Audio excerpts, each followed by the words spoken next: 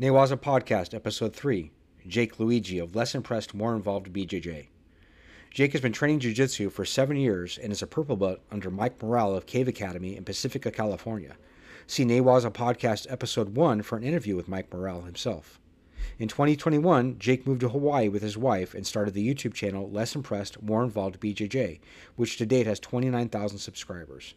Today, Jake and I sat down to discuss his process of breaking down jiu-jitsu into understandable concepts and strategies to improve as quickly as possible by primarily studying live jiu-jitsu matches and instructional videos by credible sources. Specifically, we discussed half-guard passing and touched a bit on guard retention and methods of drilling to develop timing and accuracy. And I also had to make a personal note, and I apologize for the quality of the interview today. I am suffering from a head cold and could have done a better job, but nevertheless, I hope you really enjoy this interview. It was a lot of fun. Thank you.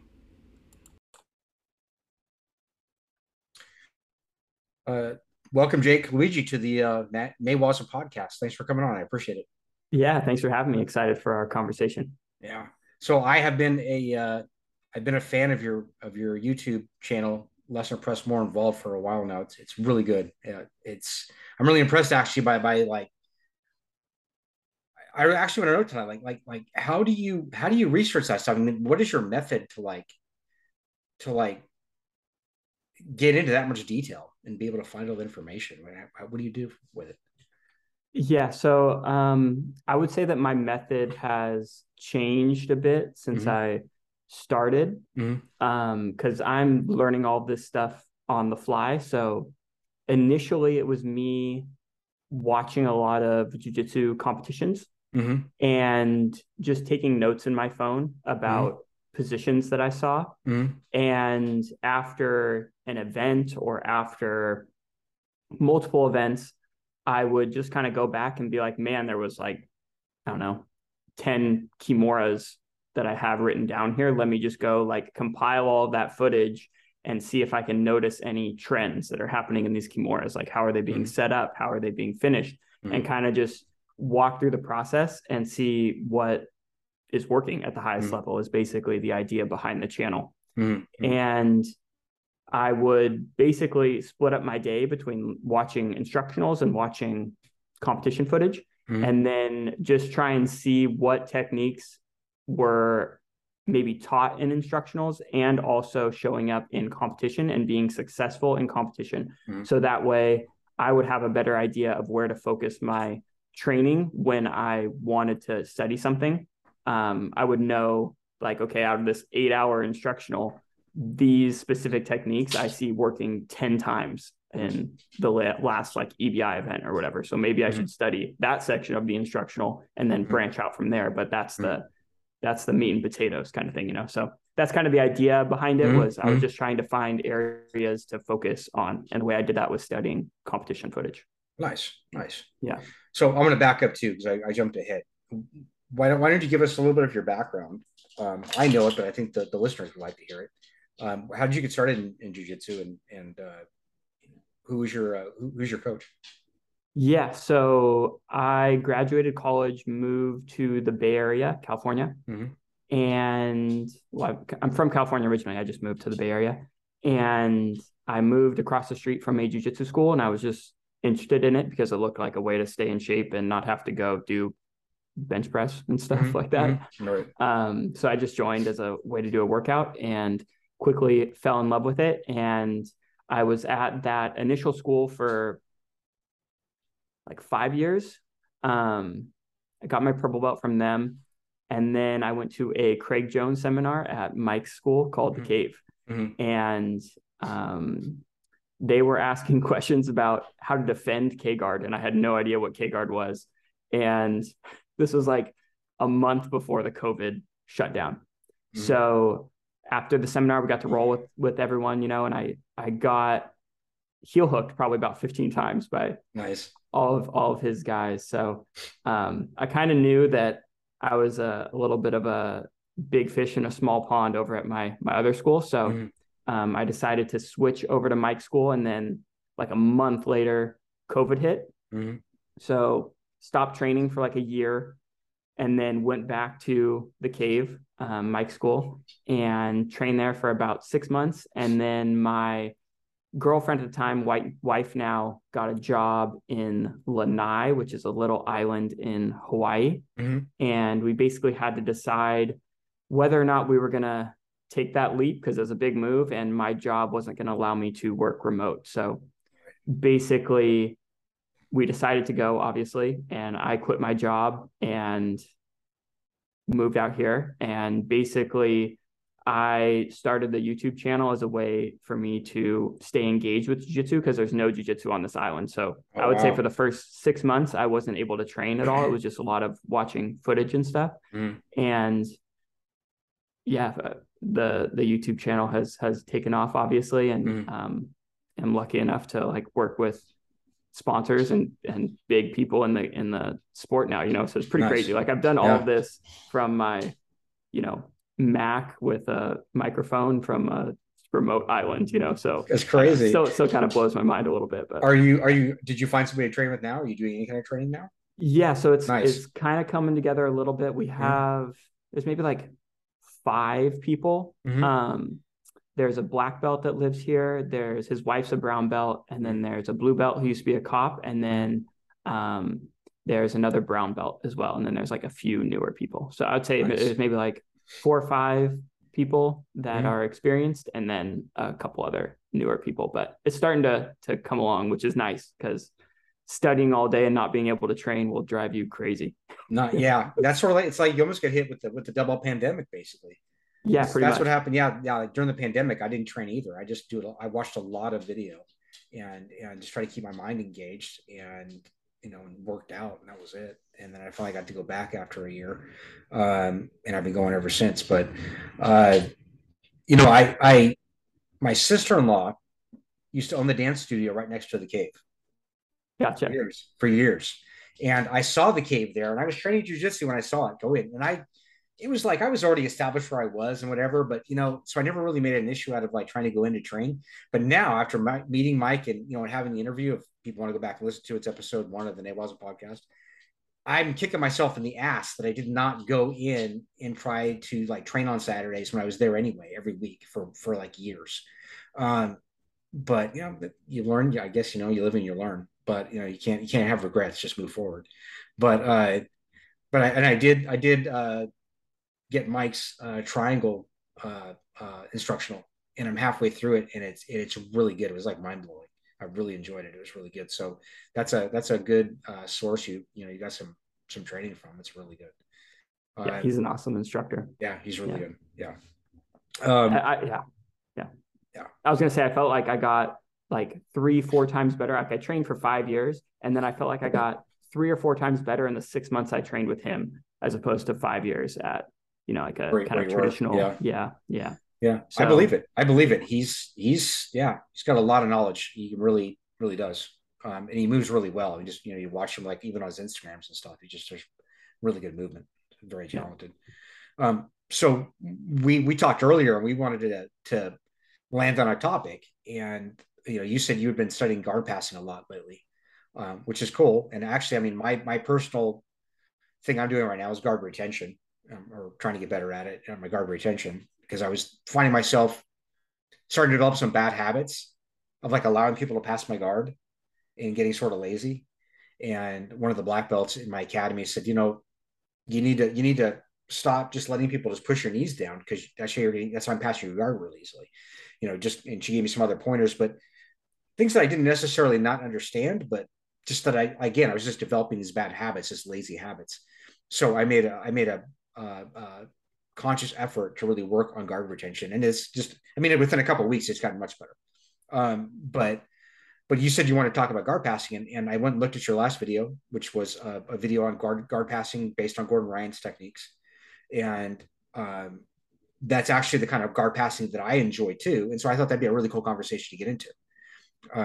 How did you start developing your study into that topic? Yeah. Just before I forget, I'm curious, why were you developing the bad habit? Like, did you have like a escape you were working on from side control? Did you have like a counter that you were doing that? I was trying to put myself in bad positions. I see. Yeah. So I was trying to like not always try to stop people from passing my guard. I wanted to get in bad positions and work my way out of those positions and see if I could get back to guard. And now I'm more of like, I'm more concentrated on the actual retention. But if they start to pass, I really fight really hard now to just retain my guard and not let them pass, and then counterattack as fast as I can.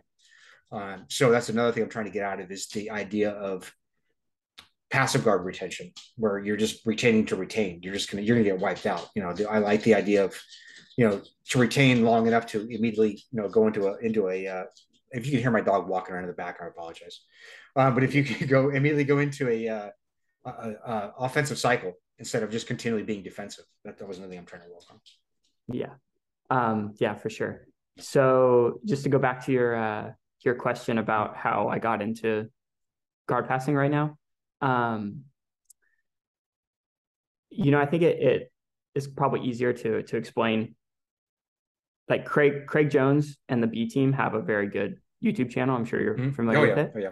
And Craig has made some very controversial statements, and it's what I'm going to make my next video about. But basically, he said that we built a whole sport off of the ability to pull guard and have very dangerous guards, and just basically get away with playing off of our back because people don't know how to actually pin people and hold people down in jiu-jitsu. Right. Whereas if you look at someone like Khabib or Islam, they're able to like effectively hold people down and do like serious damage when they're holding you down. Whereas people in jiu-jitsu don't have that ability.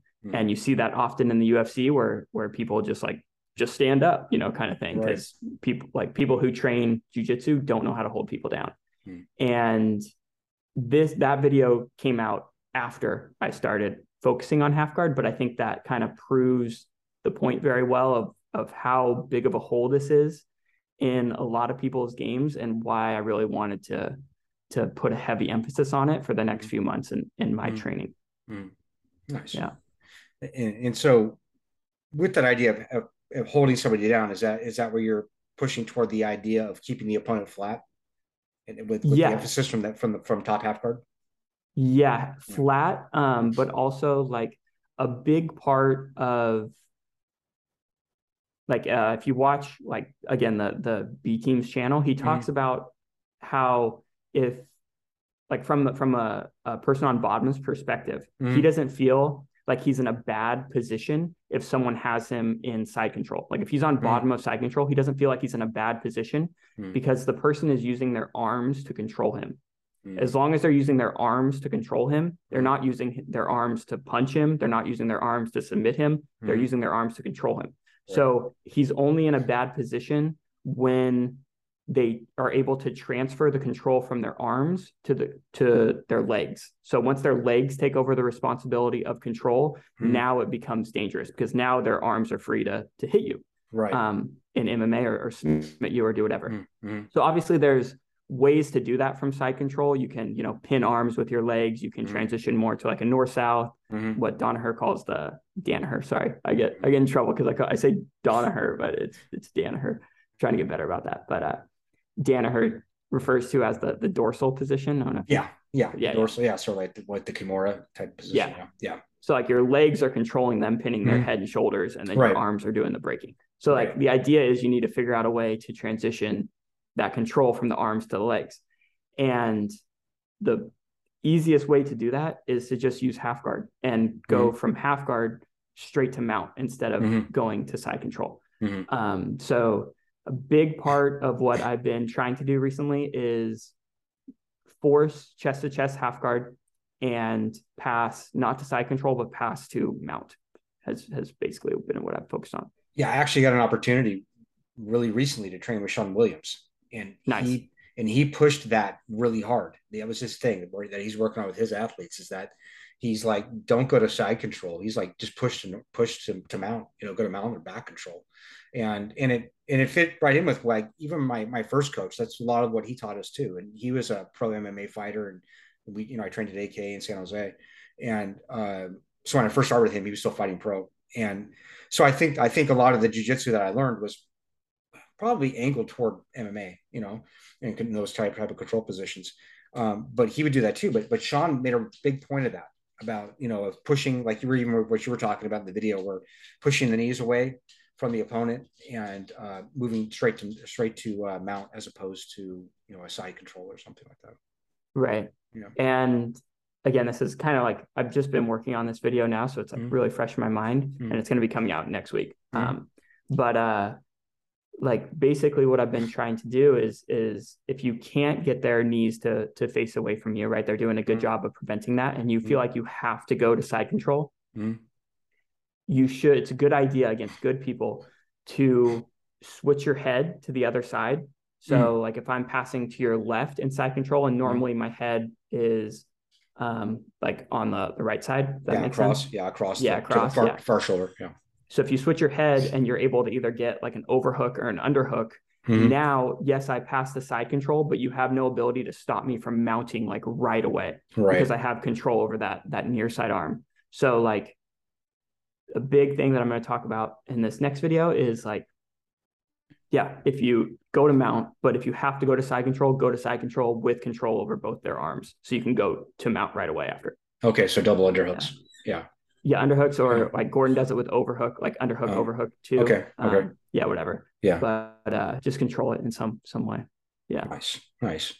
Have you, when you were doing or starting to practice top half guard passing, did you have a problem with the knee shield, or did you have a good solution for that really didn't bother you?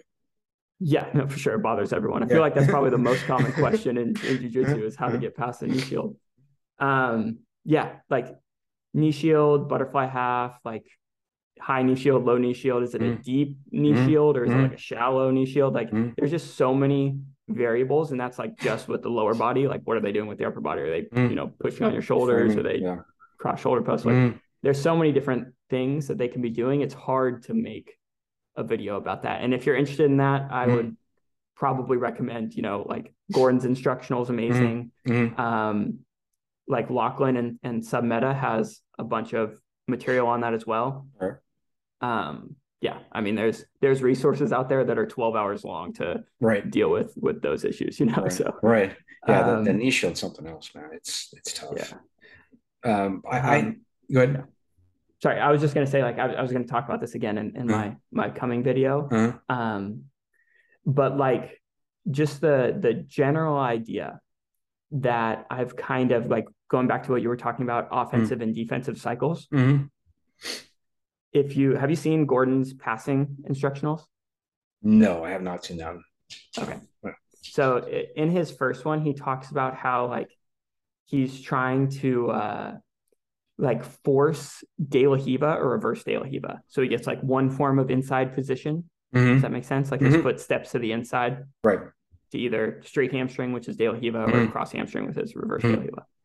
And then from there, he initiates his pass.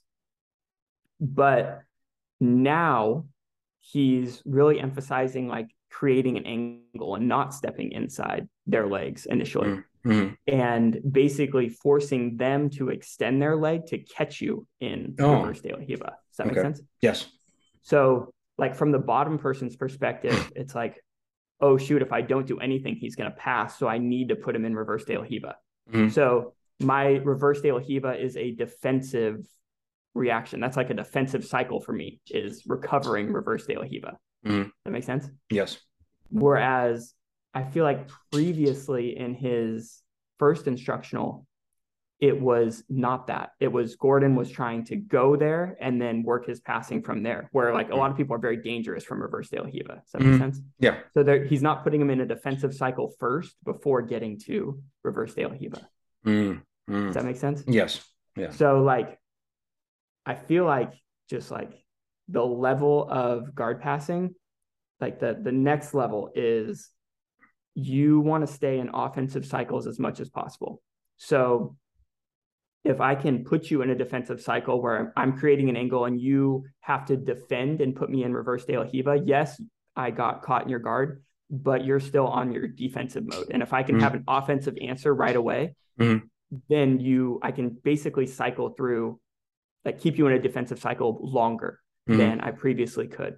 And I think the same thing goes for knee shields and addressing those types of frames where like I talked about this in a previous video, but like I was studying like Hoffa Mendes, and they do a really good job of side to side passing and having really good footwork.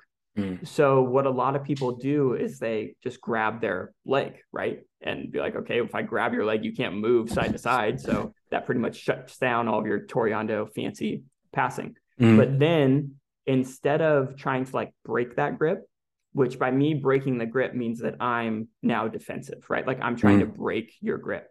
Right. So instead of me putting myself in a defensive cycle and trying to break your grip, I'm going to try and exploit your grip. So yes, you're grabbing my heel and putting me in De La Riva, but now I can take like a scoop grip on your De La Riva hook.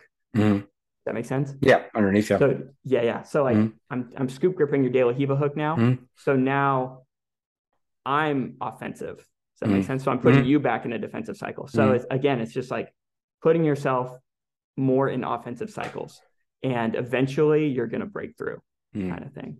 Is the idea that I've been playing with. Oh, that's really good. That actually makes a lot of sense. With, let's see, where we went to. So that was so okay. So there's different types of passing, though, right? So I'm trying to find a way to structure this so that we can get back on or make sense of the bottom line of what we're trying to get through to. So there was Toreando passing, you said. There was body lock, tight waist passing. There's leg pummeling, floating passing, and then half guard passing. You try to use the first three to get to, or Danaher said you try to use the first three to get to the fourth. Right. And then you begin from and you made a comment about beginning from the end in mind, and stated that the North Star of guard passing is chest to chest, half guard. Correct. Okay. And then turning the opponent's back flat on the mat by pinning the head and shoulders while being able to turn the opponent's knees away from you to the right or left to eventually pass with the legs. So something, I don't know, maybe working to free the knee. So was that ever an issue for you, or did you have some good answers to that issue as far as freeing the knee? Yeah, it's definitely an issue. Okay. Yeah. So again, this is all really fresh in my mind because I'm talking about it in my coming video. So it's a nice little teaser right now for there you go. Yeah. But basically what I found is that if you have like a standard crossface underhook, it's going to be very hard for them to use the arm that you're underhooking to stop your knee from coming through. Does that make sense? Yes. They're going to be using their other hand to do that. Okay. So it goes back to the idea of double trouble, which if you've seen like Danaher's like leg lock instructional, it's like, 90% of the resistance comes from the second leg. It's like the same thing here with half guard. Like 90% of the resistance is going to come from that second arm. So if you can, that second arm is going to be doing one of two things. It's either going to be like messing with your legs and preventing your knee from coming through, or it's going to be trying to mess with your upper body and loosen up your upper body frames. So the way I've been trying to approach it is if that second arm is messing with my upper body and trying to loosen my upper body frames, then I make sure I'm winning the lower body battle. So I'm trying to like pummel in my butterfly hook or make their knees face away from me. It's hard for them to stop that if they're not using their second hand to help with that lower body battle. Does that make sense? Yeah. But if their second hand is preventing me from doing any of that stuff because it's addressing my legs, then that means it's not doing anything to prevent me from bringing my head to the other side. So if I can bring my head to the other side, then I can work to get double underhooks, get overhook on that second arm and start controlling that arm in a meaningful way. So now when I do free my knee, I'm able to go to a dominant position. So that's the way I've been trying to approach it, is I look at whatever their second arm's doing and I make sure I'm winning the other battle. It's basically the way I've tried to approach it. Nice. So I'm thinking, on the other hand, I'm picturing what you're doing, and I'm thinking of things that people have done to me. one of the things I don't know, maybe you've had problems with this at one point during your jiu-jitsu career or whatever, when you're trying to pass from top half guard, people try to scoop grip your free leg to enter into your legs to like does it make sense? Yeah, like deep half Yes, almost. yeah, like Yeah. almost like deep half to go into single leg, in Irimi Ashigarami or single leg X to get the leg. Do you what? I know in the video, one thing that you pointed out that Gordon does is that he moves his knee back toward the hip. I've played around with just pushing more weight down on that knee. Have you ever tried something like that? So I try to keep the weight down on the knee so that they can't lift it up, and then I try to scoop under and go for the crossface again. Yeah. I think that's a good idea. Mm-hmm. Like I think it depends on how like deep they are on the Mm-hmm. entry. Mm-hmm. That makes sense. Cause like if they're like all the way underneath your leg and you're like super heavy on your knee, it's like they're already super deep on the Right. entry. So um it might be too far gone at that point, if that makes Mm-hmm. sense. Yeah. But if they're not that deep and they just kind of have like an extended arm and they're not like elbow deep on your leg, Mm-hmm. yeah, I would definitely try and make that knee as heavy as possible, Mm-hmm. and turn your hip down on that side so you Mm-hmm. can walk your legs towards their legs, and then Mm-hmm. crossface them to death. Crossface the crap out of him. Yeah. Yeah. Nice. So But yeah, deep half is one of the harder ones for me to prevent, honestly, against bigger people. yeah, that's usually the people who usually get me with it are bigger than I am. But I have it's one of those things I don't know, like when you're rolling with your buddies and stuff, and somebody pulls something like that off on you, and you're like at least in my case, I'll remember it, and I'll whenever they start trying to pull that crap again, then I immediately go into defensive mode and start shutting it down. And 9 times out of 10, it works that way. Or if I've had it done to me enough times that it annoys me, and I make a point of shutting it down, it usually works for me. But you can't stop everything. But I wanted to bounce that off of you because that's something that's been on my mind. And but again, that's the 90 falls into the 90% of the resistance comes from the secondary arm. right, Like if I'm know that if I'm like actually trying to beat this person, I'm not mm-hmm. trying to work on my deep half escape. Right. I'm just going to switch my head and control that arm, and then it shuts down their entry. So yeah. So from like a early prevention perspective, just control their second arm, and then it and then switch the head to the other side so it's closer to the ground and the opposite side of their head, and then butterfly hook and knee slide basically. Exactly. Yeah. Or push the knee across the hip into 3/4, or mount. Yeah. That makes a lot of sense. Another thing that you mentioned on the video that I thought was really cool was the pressure concept, which was the position of either high or low hips. Conversely, used against smaller or larger opponents. I thought that was a pretty cool concept. Where you were saying like hips being, keeping the hips low, which would be, you'd also be careful of too much contact because it gives them the leverage to bridge you over. But it also works good for smaller opponents. Or the concept of keeping your hips high, where you said it also too much space gives the opponent the ability to recover their guard, but it's good for larger opponents. Could you elaborate on any of that? Yeah. So this idea came from Gordon's half guard passing instructional. So again, if you're looking for like how to get past a knee shield, how to get past butterfly half, how to do like any of these things, get that instructional. It's like, it's like 12 hours of how to do all of that. So, one thing that he said in there was, against really explosive people, it's normally a good idea to bring your hips off of there so you don't feel their bridge, right? But we have a girl, so I was playing with that a lot, and we have a girl in our gym who's a brown belt, and man, I swear, every time I would lift my hips up, her knee would come in as like a knee shield and push me away, and it would just kind of deteriorate, like the position would fall apart. So basically the conclusion that I came to was, because Lachlan as well has a lot of material Yeah, I like his on. material. Yeah. Yeah. And he's much smaller, right? Goes against Right. much more smaller, more flexible people, probably Mm-hmm. less explosive. Mm-hmm. And he referred to he taught the high tripod kind of position as well, but Mm-hmm. it wasn't his like primary form of passing. He preferred more of like a low type of passing. Right. So again, going back to that like Venn diagram kind of thing of what Mike described in the episode, where you kind of get information from multiple sources and see the details that they both say, because it's probably important if they both say it. And if there's not some details that are left out of, one or the other, try and figure out why. And the reason why I thought Lachlan preferred a low type of passing is because against smaller, kind of more flexible people, when you lift your hips off of theirs, they can, have a better chance of pummeling in butterfly hooks, pummeling in their knee shield, things like that.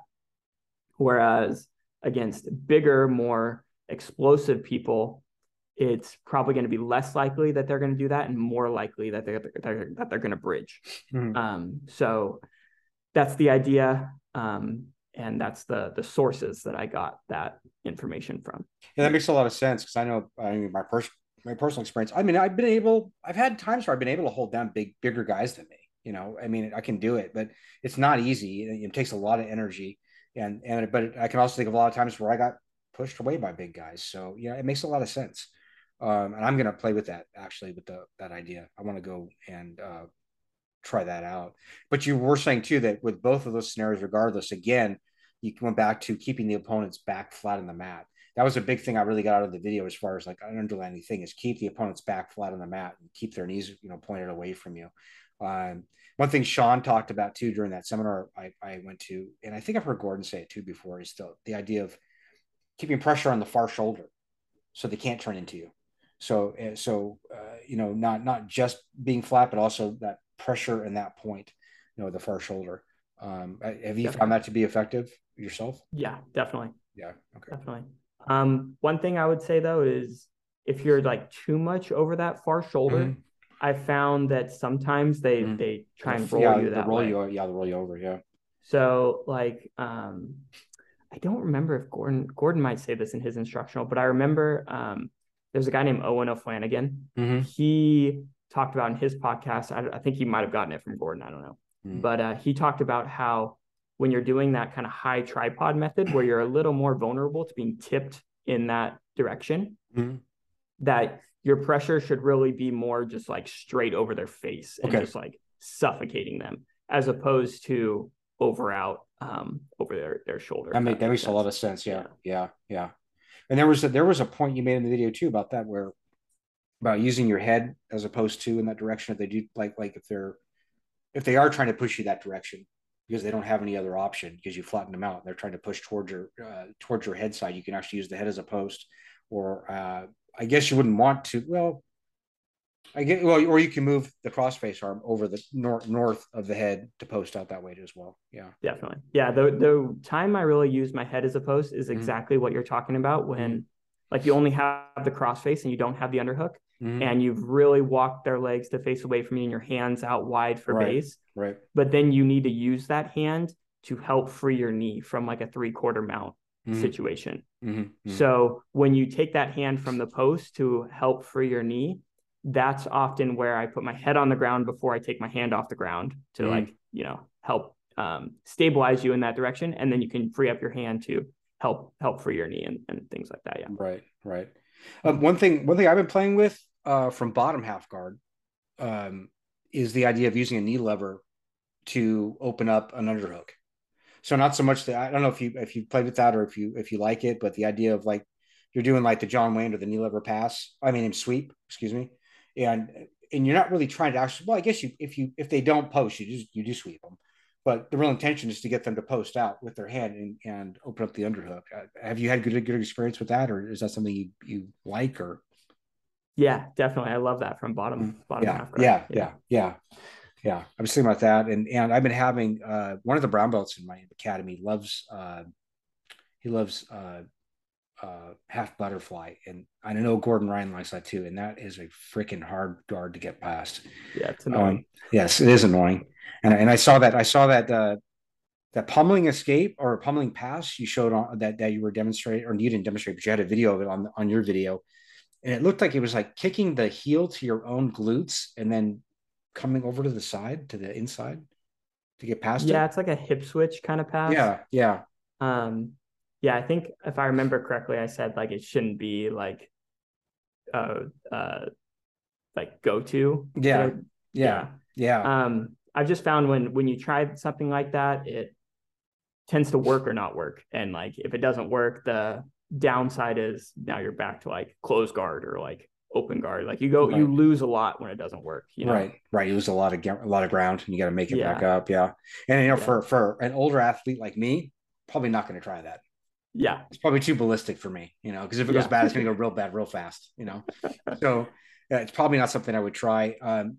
That is something I was hoping to talk to you about tonight too, like other options to deal with, the inside butterfly hook, Yeah, from. man. I feel like again, like I I just watch a lot of Uh-huh, instructionals and watch a uh-huh, lot of competition footage. So uh-huh. like again, buy Gordon's I will. instructional I if will. you I'll go want this buy it. I stuff. will But buy like, it. I will yeah. buy it. Yeah.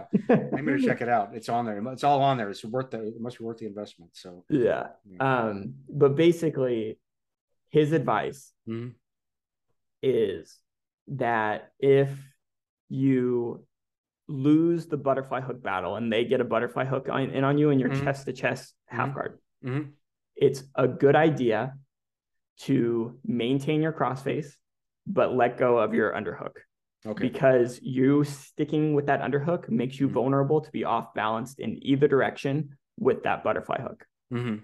So the idea is if I can walk your knees to face away from me and I can put my hand out wide in that direction, your butterfly hook can only off balance me in that direction where my Okay. like base of support is super strong. Mhm. So yes, I lost that battle, but you have no ability to actually use that butterfly hook to off balance me. Oh, So nice. basically Gordon's advice is don't get too like dead set on I got a cross face and underhook. I can never let this go. I need to squeeze for dear life. Mhm. Be like, okay, I lost the battle at the lower body, which means I need to make my base a little wider at the upper body to compensate for me losing that battle. So that is a huge detail that will dramatically help your success with that. Like Beautiful. I pretty much guarantee that it's gonna work. Like it's Beautiful. amazing. Yeah. Beautiful. So yeah, that's interesting. And with that Sean Williams seminar I went to, one thing that he showed that I found was really useful for guard passing was actually a position where he put the opponent, the seated opponent, and was a body again, it was a body lap passing seminar, but he put the opponent in a position so that their head was behind the line of their hips, and it would turn the core on but turn the legs off, and it made it possible for you to use your legs to control their legs, through their feet with your knees, and to post one leg out and then use a turning motion to turn the person on their side in the same direction as your posted leg, and then you could step over the knee into the passing position. um, but I found that same position too worked for like Toriando passing. It just sort of like it puts the other person. It felt like it put the other person like in a position where they just couldn't move, they couldn't react to it, and you could spin them quickly. I don't know. Have you ever seen something like that or experienced something like that? Very interesting. All right. So for the body lock, were they like was the bottom person ended up flat on their back or were they No, not on their side. quite? On their side. If they went to their back, then he did what it was called a shin. I think he called it a shin pick pass, where you would basically take the hand and invert the hand, cover their shin, and then uh, uh, backstep into the side into a pass, into like sort of like a smash pass. Huh. So yeah, he had a follow up for that if they went flat back. That was what he did. He didn't actually do the body lock pass from the flat position. So when he did when it was body locked and he turned the person, they actually turned onto their side, almost like bottom half guard. It was almost like the same position, but not. But with you had the arms underneath and the tight waist, and then he would step over the knee. So and it worked really well. It was.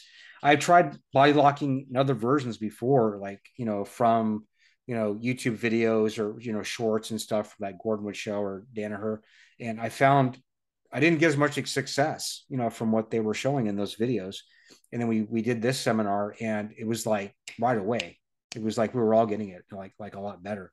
So I don't know if you'd seen that before, but I wanted to pass it. I haven't. I really like Sean Williams too. I think he's awesome. Yeah. There's actually a YouTube video of him doing it though on his YouTube channel, and Okay. I'll grab it after we're done with this, and I'll send you the link on Instagram. I appreciate it. Thank you. Yeah, no problem. Yeah, I like the idea though of like tension, like noticing where the tension is in people's body. I think there's a lot to that.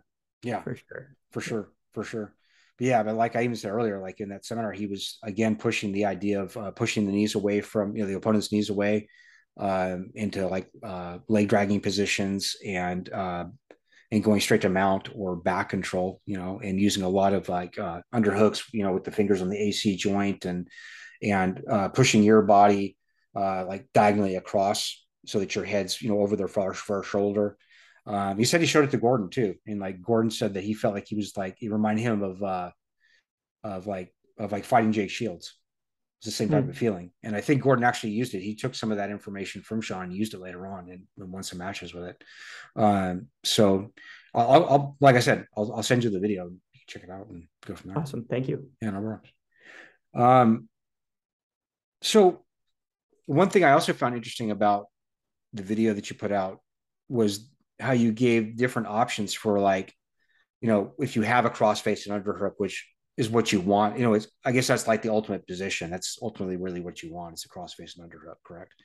But then you also had, but you did make a point of saying not to chase the position, like wait till you actually have the chest to chest contact before you solidify the crossface and underhook, correct? Yes. Okay. Otherwise, if you chase it, what happens? Or what can happen? Yeah, if you so in general, the path to get to a crossface and underhook is, again, I go through this again in my current video, but like, and this is all from Danaher and Gordon's philosophy, that you're gonna first force. Sorry, my voice is kind of going. No, it's okay. You're gonna first force a kind of low chest to chest half guard, like same as you'd be if you had a body lock and you just stepped over one of their legs. You end up in kind of like a low half guard scenario, but you're past their knee shield. They don't have a butterfly hook, things like that. So you first get to that low chest to chest position, and then from there you do what's they call a cranial shift, yes, where you work up to control the head and shoulders, right? So basically, again, you're going to have some sort of tactic to get past their knee shield, to get past their butterfly hook, whatever they have to do to get to that low chest to chest position. And then you're going to work up to control the head and shoulders. Where if you try and skip the low chest to chest position, you run the risk of running, like giving them all of your weight pretty much and leaving your legs light. So now they have the ability to off balance you with their butterfly hooks or, different attacks with their knee shields, obviously. Yeah. So that's basically the risk. Like if you don't beat their legs first and you rush to control the upper body, you run the risk of them being able to use their legs to off balance you and therefore, go into counterattacks. Yeah, like get to inside butterfly hooks and etc. Elevate you, get you in your legs, etc. Yeah, exactly. Okay, so why don't we switch gears a little bit and go into some guard retention? So, I guess I like to actually play as an older athlete. I actually like to play a lot of half guard. That's like my thing. I like half guard. I like half guard. I like kimuras. I like various triangles. Like side. Yoko, Yoshiro, Mote, Sankaku. I like, and again, like I said, all the kimura positions and combining those back and forth. But one thing I've been doing a lot with my guard retention, I've been trying to focus on. I guess the things I've been trying to keep in mind are keeping my center line centered up with the opponent, not letting them push both of my knees to one side or the other. Step overs, things like that. Do you, when you think of guard retention, what are the biggest things like conceptually that you keep in your head when you're doing it? Yeah, I think those two things that you said are really, really important. Like obviously keep your feet pointed towards them, or your knees pointed towards them Mm-hmm. at the least. Mm-hmm. And then, like you said, if you do get flanked, as Mm-hmm. they say, to Mm-hmm. use again their terminology, Mm-hmm. you can high leg over Mm-hmm. and retain your guard. But again, like you talked about earlier, that you're going to get beat if you're just focused on retention. Right. So the game that we're playing is, can the offensive person keep an offensive cycle long enough to pass the guard, or can the bottom person go into an offensive cycle of their own, kind of thing. Right. And again, to Craig's point, they talked about in the YouTube video that like he felt that people like himself, who built a career off of bottom half guard and love attacking from that position, are only able to do that because the top person is not good at holding people down from that position and passing from that position. Right. And we're starting to see people like Gordon, where it's like, as soon as he gets on top, everyone's like, oh, it's over, you know? So, right. Yeah, it's very interesting. And I hope that people in jiu-jitsu don't take it the wrong way, because like the stuff he's saying is basically like shattering all the beliefs that we've held forever, that like jiu-jitsu is the, you know, apex martial art for MMA. And then basically these Russian guys come along and are like, no, you're not that good, you know? Well, they wrestle bears. So yeah, exactly. You know, but yeah, like, I mean, basically they're saying like they should take away black belts and stuff, because I did hear that. Actually, I did see part of that video. I remember him saying that, and I remember him talking about the whole aspect of the arms, about striking and everything. I do recall that. I'm gonna go back and watch it again though, because it sounds like there's a lot of good stuff in there. I saw it, like I was glancing through something. I wasn't like really concentrating that day, and I was just really, you know, I was just flashing through a couple of videos when I had a couple of seconds, and I saw it. But I do remember that him saying that you know, that a lot of black belts shouldn't have their black belts, etc. And you know, but that even goes back to sort of like, you know, Danaher sort of did a bit, you know, was a big influence on ranking in jiu-jitsu today, where he sort of changed the, you know, the criteria of what a black belt should be, you know. And so I don't think you see as many, you know, people getting promoted to black belt as quickly now. But who knows? I mean, I think it's all individual. It's hard to say. It's like different schools, different people, different relationships, different situations. So who knows? And I mean, if you're looking at, I don't know. I mean, if you're looking at, you know, the top of the top, like Craig Jones and Gordon Ryan and those guys, yeah, I could say, or you could say that, you know, there's that way of thinking about it. I don't know. What do you have any personal thought on that? Yeah, I mean, like you said, the belt is so like arbitrary, it like doesn't even mean anything anyway. So, no. Yeah, I think it's just kind of like, it'll get clicks, so I'll probably say something about like black belts shouldn't do this or something in my title, you know, but like at the end of the day, it's like, it doesn't matter, you know. I think it's just kind of like a mindset shift we as jiu-jitsu people need to make. And I hope it doesn't like turn a lot of people off, you know. Yeah, well, I don't know. I mean, personally, I mean, I just want to get better. I mean, if I learn some new concept or have a different mindset or something about how to make me better, then that's good. That's just growth. And sometimes growth is painful, you know. And I mean, we've already gone through one era of. I was talking about this with the last person with Alex Stromer that I interviewed, you know, who's with Atos, and he does our strength conditioning, and we were talking about the fact that, you know, we already went through the first transition where the Gracies tried to tell us all that we didn't need to be strong to do jiu-jitsu, or strength wasn't important, you know, and it didn't matter how small you were. Well, if the other guy knows what you know, it does matter. You know, those things do matter. I mean, look at Gordon Ryan. He's not, you know, a lot of those guys, they are in incredible shape, you know, but there's a reason for it, because they're all like that. And you can't, unless you have all those weapons, you can't perform at that level. So, you know, it is what it is. But this is the same type of thing where, you know, we're going to another at maybe another level where, or another plateau where things are going to change again, or mindsets are going to change again. And it seems to be more of I might be wrong, but it seems to be more of like a no gi ADCC / MMA type of, pool of people who are going that direction. It's not so much your traditional IBBJF, gi competitor type of jiu-jitsu person.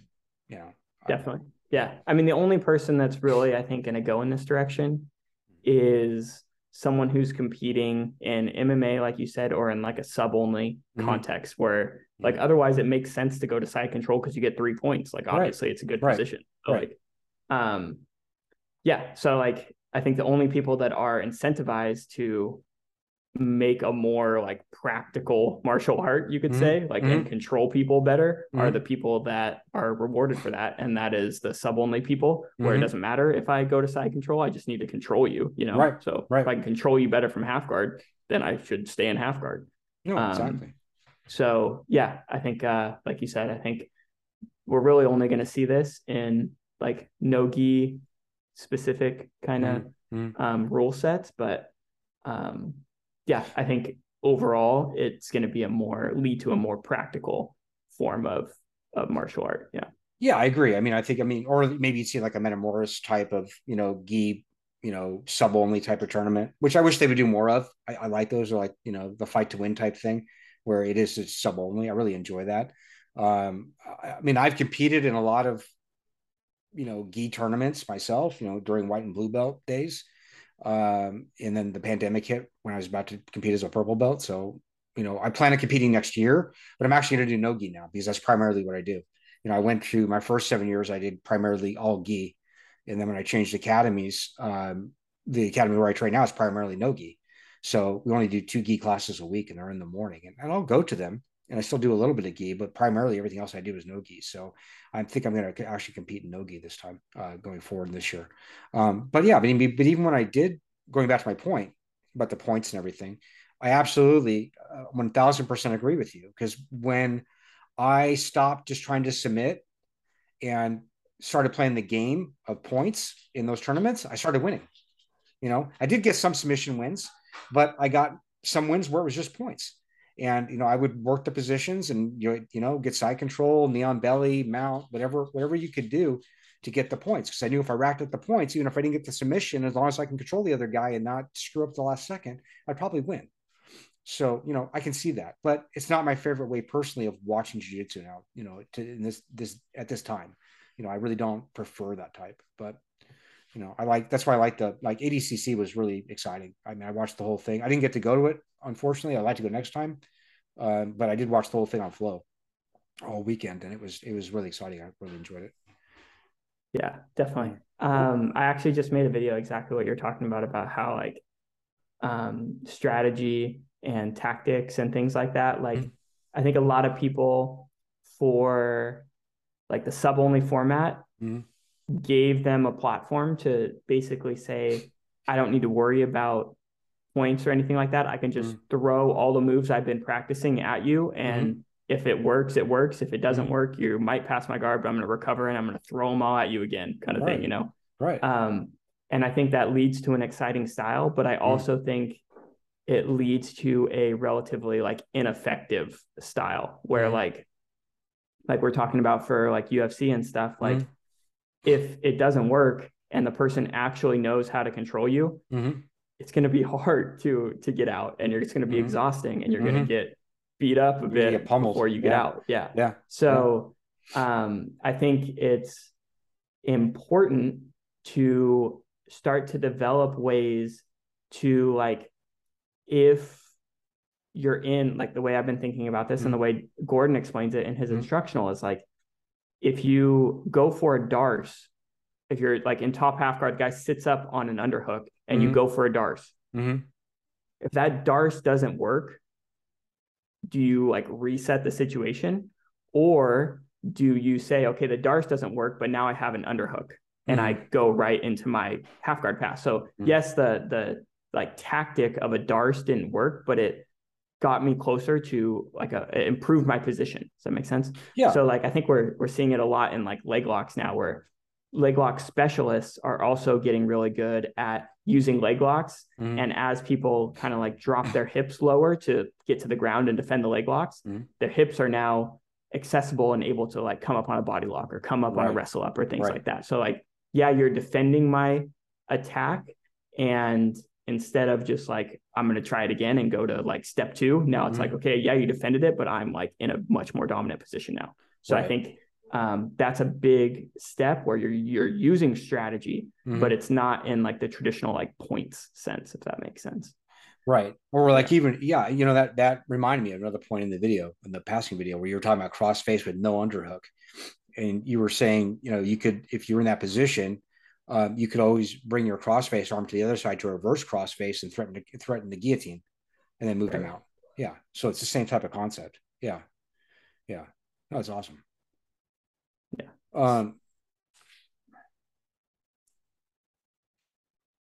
It's fun stuff. It is fun. I mean, it's interesting though. It's like, it's like chess. It's like, it's funny. I can watch these videos and I can see what you're doing or what you're explaining, and I can see what they're doing.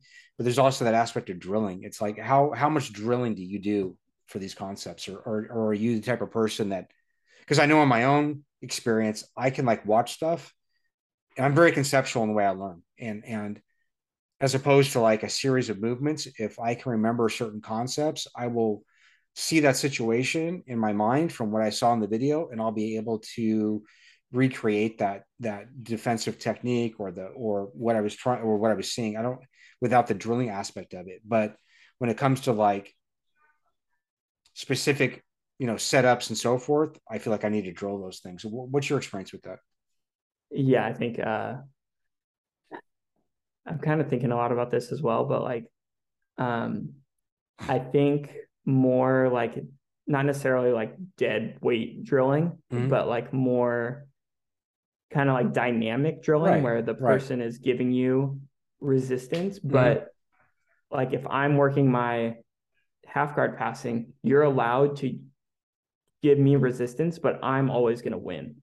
So like if you start to get out, you pause, and I have to be like, oh shoot, your knee shield's coming in. Maybe I should switch my hips a little bit to like cut your knee shield out, kind of thing, Right. So like I think more drilling, but like we do that a lot. And yeah, I think so. I think more like dynamic drilling as opposed to static drilling is going to be more beneficial. Yeah, I find that like positional sparring and the type of drilling you're talking about, I think works really well, because I think a lot of it is it's the aspect of the timing. It's like you might see something, but if you don't have like the reaction time built in, you're not going to be able to pull it off in time. You're going to be that step behind. Like if maybe like you're on top half guard and and they're getting an underhook, and you need a back step, to get to either cross ashi or just do the back step to go to 3/4 mount or truck or whatever. It's just having that reaction time to actually pull it off and do it, as opposed to they get the underhook and then next thing you're whizzing and then they're fighting to get your back and it's all going to shit. So I think that's my thing with it. Is like I would like to find. I want to just bounce it off you, because I'm trying to figure out a way to be able to drill those things in the amount of time I have to do it, but still at the same time really get effective at those things. I don't know. I know it's hard for me to describe what I'm thinking, but I think I think you understand. Yeah, I think I think positional sparring is very beneficial, but I think like also like positional like positional drilling. I don't know if you listen to the I Suck at Jiu-Jitsu podcast. I haven't heard that one. I got to check it out. Yeah. He refers to it as designated winner, where it's basically like exactly what I described. It's like it's like positional sparring, but with way less intensity, and one person always wins. Okay. So like you're allowed to do stuff and defend, but you're not allowed to win, if that makes sense. So you're giving reactions, and the person who's supposed to be the person practicing the move is able to see those reactions and deal with them, not necessarily in real time, but at least in like a more realistic scenario than like, oh, just lay here and like pass my half guard, Right. So you're sort of feeding reactions to them, basically, is what you're doing. you're kind of bridging the gap a bit between like dead drilling and positional sparring. Because a lot of times it's a big jump to go from like doing like practicing how to pass half guard against someone not resisting and then going to positional sparring where they're like fighting for their life to not let you pass. Right. It's a big jump to make. So trying to bridge that gap a little more. And I think that's kind of where the big leaps happen, is in that middle ground. Cool. Well, I'm going to quote Danaher on my next question. What about when all that other stuff fails and you're like, fuck it, do a leg lock? So what are your favorite ways to get into the legs from like top half guard? When they go deep half, and you just basically spin all the way around their head. And maybe you like give them like a really nasty crossface a little bit. And then they're like, oh, I really need to like shoot underneath this guy. And then they shoot underneath you and you just spin around and you take their leg and you end up like, you know, on top of them inside Senkaku. And yeah, that's like my favorite place to be, when you're like sitting on top of someone inside Senkaku, because you can go belly down and do like some belly down finishes that are pretty hard to stop. Nice. Yeah, that's my favorite one. I try not to do it too often because I'm trying to work on my actual deep half defenses, but it's there more often than not. Right. No, the one I've been working on, I got from one of the brown belts in the academy, and actually I've seen Gordon Ryan talk about this too. I think is the concept of like against a knee shield of attacking a toe hold and making it like a real attack, so that they have to straighten their leg. When they straighten their leg, go to reverse half and pass, do a 3/4. Right. What do you think of that? Yeah, I think anything that gets their knee shield out of the way is fair play. Right. Or the butterfly. What is the other one? The butterfly hook to a Rimi, where you can get the inside the bottom butterfly hook into the thigh and then go into single leg X. Yeah. Yeah. Is that what? Yeah, you know, Mason Fowler. Yeah, he tried that in ADCC, and his butterfly hook that he pummeled in from the top when he went for that outside heel hook, his butterfly hook fell out, and Owen counter heel hooked him. And, oh no! Oh, that's how he got heel hooked. I didn't get to see his match. Yeah. He's here in town. He's here. He trains at CTA. Yeah, here in town. Yeah. I've been trying to get a hold of him. He's a pretty busy guy. Yeah, but I didn't get to see his match. I missed his match. I heard that he got heel hooked, but I didn't get to see it. I could probably, I guess if I really wanted to see it, I could probably find it by now. I could probably go on Flow Grappling. It's probably on there somewhere. Yeah. And check it out. Yeah.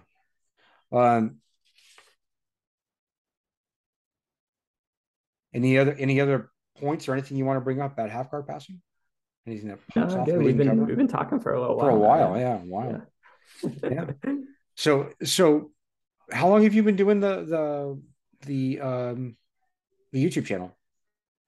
I started it over COVID, but I've been doing it like full time for a little over a year. We moved out here October 26th of last year, so like a year and a month-ish. Nice.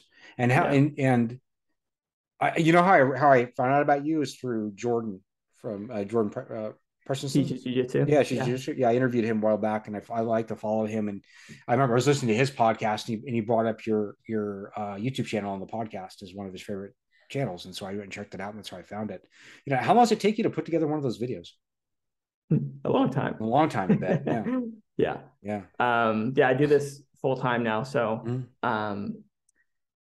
yeah, it's a long time, because I especially now I've been trying to study a lot more about YouTube and how to just be like an actual business behind the scenes, and how to tell a better story and just kind of present information better. So it's not just jiu-jitsu. There's a lot that goes into it, and it's definitely a full-time job, if not more than that. So it's I'm sure like a lot of people out there can like relate to this, but like if you try and start your own kind of like business, you're always thinking about it. You're always like on the clock pretty much, you know, like I always feel like I'm trying to make this YouTube channel better. So. Yeah, there's a lot of pressure. It's if you don't succeed, you sink. Yeah, it's a lot of pressure. You know, it reminds me of like right when Ryan Ford used to talk about starting the Grappling Central podcast, when he was like, didn't have a job, and he was like, I'm just going to give it a year and I'm going to go at it. And look at him now. I mean, he's really successful, as far as podcasting. He's got a really good, he's successful in a lot of ways, but as far as like podcasting in his business, he's got a solid, gig going on with a large company, and, he's doing well for himself. But yeah, I'm sure there were some times where he was stressing out, and I would. So I have a lot of respect for you guys. You guys are brave. I have a, solid job that, I earn a paycheck and do my thing. And I doing that would terrify me. So I give you guys a lot of props. You guys are brave. You're doing it the smart way for sure. Yeah, but you're doing it the brave way, Yeah. and you're doing something you really enjoy doing. So it's a good thing. It's good. Thanks. I'm glad it's working out so far. Yeah. I mean, it's great. I mean, how many followers do you have now? You've got a bunch now, don't you? Almost 30,000. Yeah. Nice. Wow. Yeah. Wow. That's nice. And just for my own information, when does the money start kicking in on YouTube? I mean, how many followers do you have to get to and so forth? It's 1,000 followers and you start getting paid, but like, again, I might make a YouTube video about this just to like put people's expectations into perspective. Cause like for me, I had no gauge. Right. And like a lot of people ask me this question because it's just such like an odd profession. And like, I mean, don't take like offense to this or anything, no. Yeah, like everyone always asks, like it's like kind of rude to ask, like how much money do you make, kind of thing. But like everyone always asks me that, and I don't really have like a good answer for that. But like advertisers in YouTube pay you based on the amount they get paid, if that makes sense. So like if you make finance YouTube videos, the people who are advertising on those finance channels pay a certain amount of money to Google. All right. So Google pays you based on the amount the advertisers pay them. Nice. So jiu-jitsu advertisers don't pay that much money to run their ads on your jiu-jitsu videos. Right. So I was watching some videos and like finance people were like, oh yeah, I get like $40 for every 1,000 views I get. And I'm like, oh shoot, like if I can like actually get to 1,000 subscribers, I can like start making some decent money. Right. And then I get to 1,000 subscribers and it's like I'm making like a 20th of that for every 1,000 views. Like it was like just really like took the air out of my sails a bit. It was like I had super high expectations, like, oh, I finally got to 1,000. Right. And then it's like you're like the first month you make like $12, and it's wow, yeah, it's like cool, it's awesome that you're starting to make money, but it's like I literally spent like 60 hours this week working on this YouTube channel, and I made $12. Yeah, it kind of took the wind out of my sails a bit. So it's just all so volatile, and in the like space, Jordan's been a big resource for me to lean on because he's super nice, and he is. He's a really good guy. He's kind of helped me along the way, kind of navigate through the growth of my YouTube channel. So I'm glad I have some like mentor in that regard now to kind of set my expectations a bit more, because like I said, my expectations were high, and then it deflates you a bit when you set expectations and they're not met. So, well, I won't ask you how much you make because it's not it's not a lot. But I didn't even want to even ask you that. I was just wondering like when it actually kicked in, but just for my own view, for my own YouTube channel, which isn't going anywhere. But because it's like I actually got your name from Jordan. He's the first person I reached out to, and just by coincidence, when I interviewed Mike, I found out that you trained under him. And I was like, wow, that's like, it's a small world, but and that's how it all happened. So, but yeah, I was going to reach out to you anyway, but the thing with Mike sped it up, and it was actually a nice connection. And I'm really glad that he actually introduced us. I had a really good time talking to you today. Appreciate it. Me too. Yeah. I enjoyed our conversation. It was fun. So where can people reach out to you if they want to hit you up? Yeah. My YouTube channel is Less Impressed, More Involved, and my Instagram is Short-Haired Jake, and that's pretty much the only social media that I manage. And I'm way more active as far as like content posting on YouTube. That's been my primary focus, and I've kind of started posting stuff on Instagram, not too much, but I would say reach out to me on Instagram, and I'll reply to you. Awesome. All right. Well, hey, again, thank you very much for coming on. It was an honor to have you on, and it was a fun conversation and bouncing some half guard strategies off each other. You more than me. But again, thanks, Jake. I appreciate it. Yeah, thank you. All right. Thanks.